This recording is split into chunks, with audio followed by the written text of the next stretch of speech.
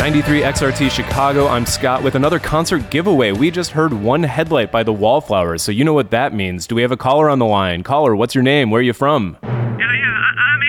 I'm Frank. I'm from Evanston. Well, good news, Frank from Evanston, because you won! No way! You and one friend are going to go see the Wallflowers at Space in Evanston on November 17th. Oh, no way, man. That's so cool. I'm Scott, right here on Frank's favorite radio station. 93 XRT. Woo!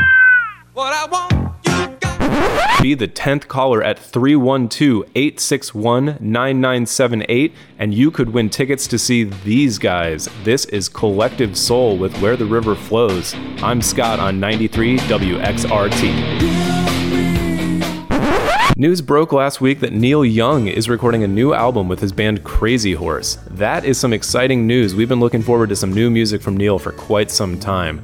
But while we're getting ready for that, let's take a look back at some of his earlier stuff. This is Harvest Moon by Neil Young. I'm Scott on 93 XRT. 93 WXRT, Chicago's rock station. I'm Scott with your traffic and weather report. Do expect some stop-and-go traffic until around Oak Park.